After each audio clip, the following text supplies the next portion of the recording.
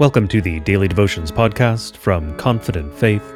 I am Corey J. Mahler, a contributor here at Confident Faith, and I will be your reader today, this fourth Thursday after Epiphany, the 1st of February, in the year of our Lord 2024, in the time of Christmas. There are no feasts, festivals, or commemorations on the calendar today.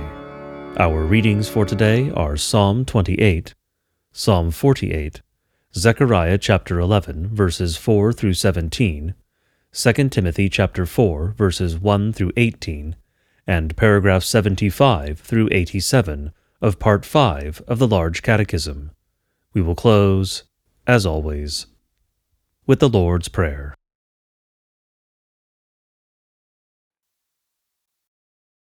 Today's first reading from the Psalter is the 28th Psalm. To you, O Lord, I call. My rock, be not deaf to me. Lest if you be silent to me, I become like those who go down to the pit.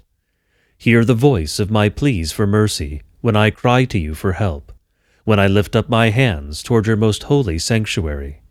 Do not drag me off with the wicked, with the workers of evil, who speak peace with their neighbors, while evil is in their hearts. Give to them according to their work, and according to the evil of their deeds. Give to them according to the work of their hands. Render them their due reward, because they do not regard the works of the Lord, or the work of his hands. He will tear them down, and build them up no more. Blessed be the Lord, for he has heard the voice of my pleas for mercy. The Lord is my strength and my shield. In him my heart trusts, and I am helped. My heart exults, and with my song I give thanks to him. The Lord is the strength of his people. He is the saving refuge of his anointed. O save your people, and bless your heritage. Be their shepherd, and carry them forever. Glory be to the Father, and to the Son, and to the Holy Spirit, as it was in the beginning, is now, and will be forevermore. Amen.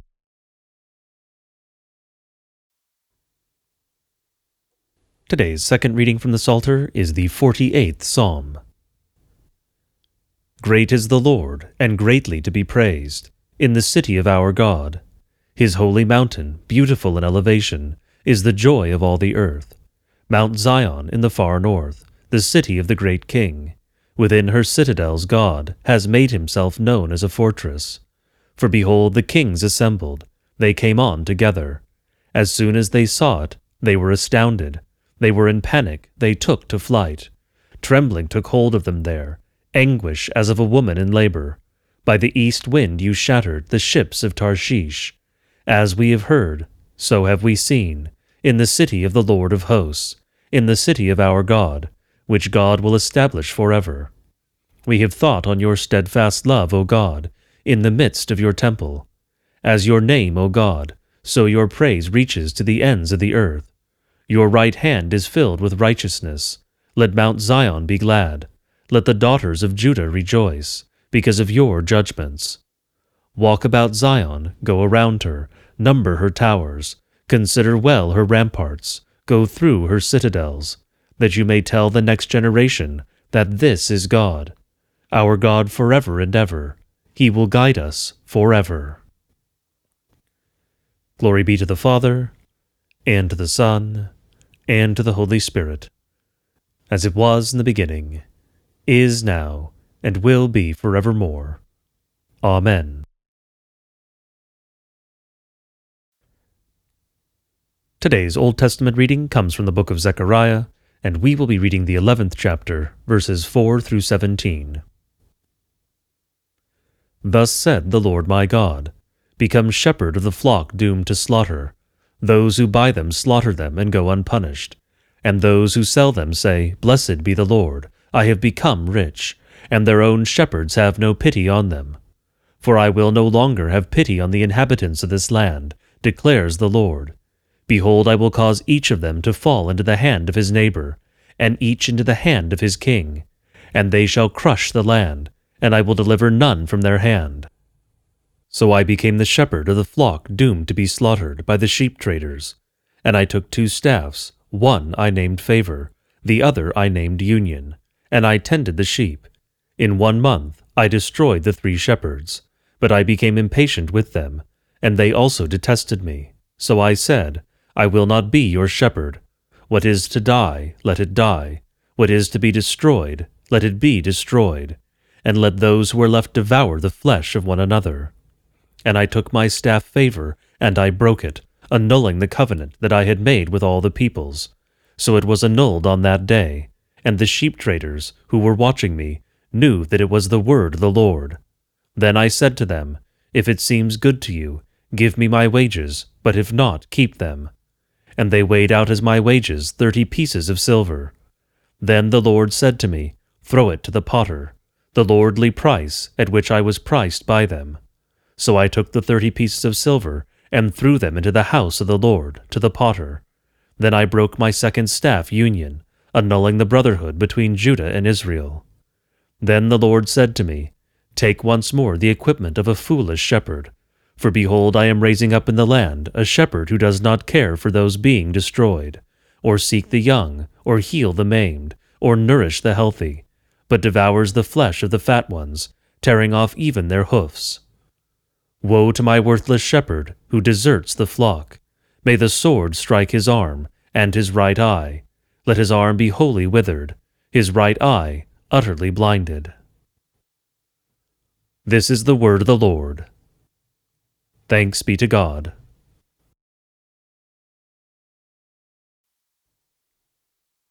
Today's New Testament reading comes from the book of 2 Timothy, and we will be reading the 4th chapter, verses 1 through 18.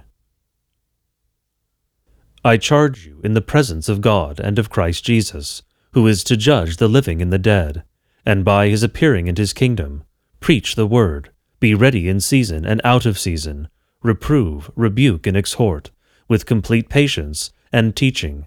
For the time is coming when people will not endure sound teaching, but having itching ears, they will accumulate for themselves teachers to suit their own passions, and will turn away from listening to the truth, and wander off into myths.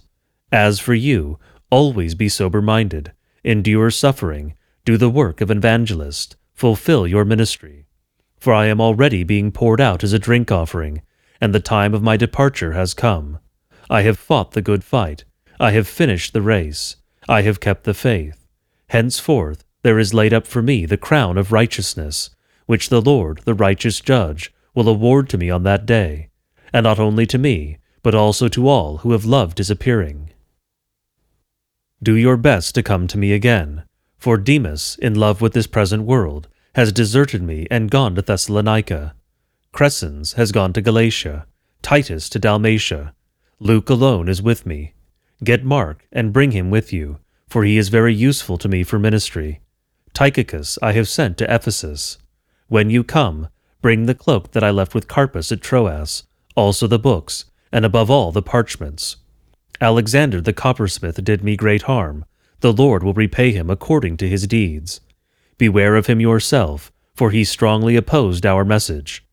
At my first defense, no one came to stand by me, but all deserted me. May it not be charged against them.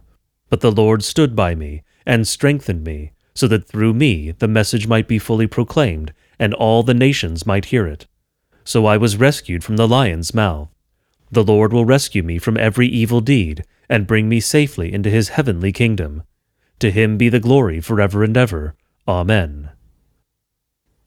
This is the word of the Lord. Thanks be to God.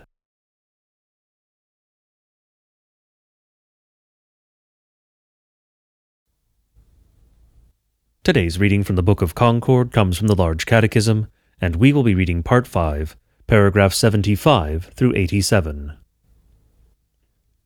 But if you say, What then shall I do if I cannot feel such distress, or experience hunger and thirst for the sacrament? Answer, for those who are of such a mind that they do not realize their condition, I know no better counsel than that they put their hand into their shirt, to check whether they have flesh and blood. And if you find that you do, then go for your good, to St. Paul's epistle to the Galatians. Hear what sort of a fruit your flesh is. Now the works of the flesh are evident: sexual immorality, impurity, sensuality, idolatry, sorcery, enmity, strife, jealousy, fits of anger, rivalries, dissensions, divisions, envy, drunkenness, orgies, and things like these. Therefore, if you cannot discern this, at least believe the Scriptures. They will not lie to you, and they know your flesh better than you yourself.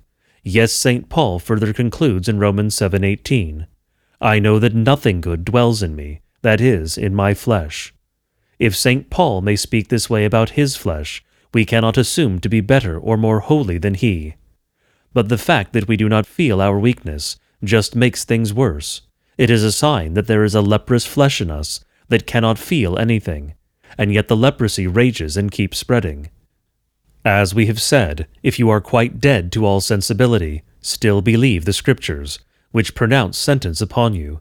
In short, the less you feel your sins and infirmities, the more reason you have to go to the sacrament, to seek help and a remedy. In the second place, look around you, see whether you are also in the world, or if you do not know it, ask your neighbors about it. If you are in the world, do not think that there will be lack of sins and misery. Just begin to act as though you would be godly, and cling to the gospel. See whether no one will become your enemy, and furthermore, do you harm, wrong, and violence, and likewise give you cause for sin and vice. If you have not experienced this, then let the Scriptures tell you about it, which everywhere give this praise and testimony about the world. Besides this, you will also have the devil about you. You will not entirely tread him underfoot, because our Lord Christ himself could not entirely avoid him. Now what is the devil? Nothing other than what the Scriptures call him, a liar and a murderer. He is a liar to lead the heart astray from God's word, and to blind it, so that you cannot feel your distress or come to Christ. He is a murderer, who cannot bear to see you live one single hour. If you could see how many knives, darts, and arrows are every moment aimed at you, you would be glad to come to the sacrament as often as possible. But there is no reason why we walk about so securely and carelessly, except that we neither think nor believe that we are in the flesh and in this wicked world, or in the devil's kingdom. Therefore, try this and practice it well. Be sure to examine yourself, or look about you a little, and just keep to the Scriptures. If even then you still feel nothing, you have even more misery to regret both to God and to your brother. Then take this advice, and have others pray for you. Do not stop until the stone is removed from your heart. Then indeed the distress will not fail to become clear, and you will find that you have sunk twice as deep as any other poor sinner. You are much more in need of the sacrament, against the misery which, unfortunately, you do not see. With God's grace, you may feel your misery more and become hungrier for the sacrament, especially since the devil doubles his force against you. He lies in wait for you, without resting, so that he can seize and destroy you, soul and body. You are not safe from him for 1 hour. How soon he can have you brought suddenly into misery and distress when you least expect it. Let this then be said for encouragement, not only for those of us who are old and grown, but also for the young people, who ought to be brought up in Christian doctrine and understanding. Then the 10 Commandments, the Creed, and the Lord's Prayer might be taught to our youth more easily. Then they would receive them with pleasure and seriousness, and so they would use them from their youth and get used to them. For the old are now nearly past this opportunity. So these goals and others cannot be reached unless we train the people who are to come after us and succeed us in our office and work. We should do this in order that they also may bring up their children successfully, so that God's word and the Christian church may be preserved. Therefore, let every father of a family know that it is his duty, by God's order and command, to teach these things to his children, or to have the children learn what they ought to know. Since the children are baptized and received into the Christian church, they should also enjoy this communion of the sacrament, in order that they may serve us and be useful to us. They must all certainly help us to believe, love, pray, and fight against the devil. This concludes our reading from the Book of Concord.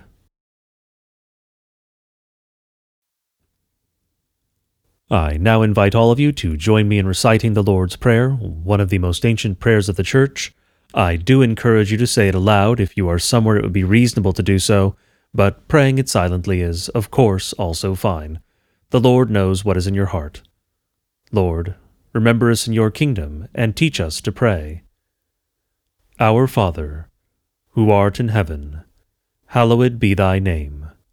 Thy kingdom come, thy will be done, on earth as it is in heaven. Give us this day our daily bread, and forgive us our trespasses, as we forgive those who trespass against us. And lead us not into temptation, but deliver us from evil. For thine is the kingdom, and the power, and the glory, forever and ever. Amen. Go in peace and grace to serve our Lord and Savior Jesus Christ, in whatever calling has been given you, or task set before you. Until tomorrow, God be with you.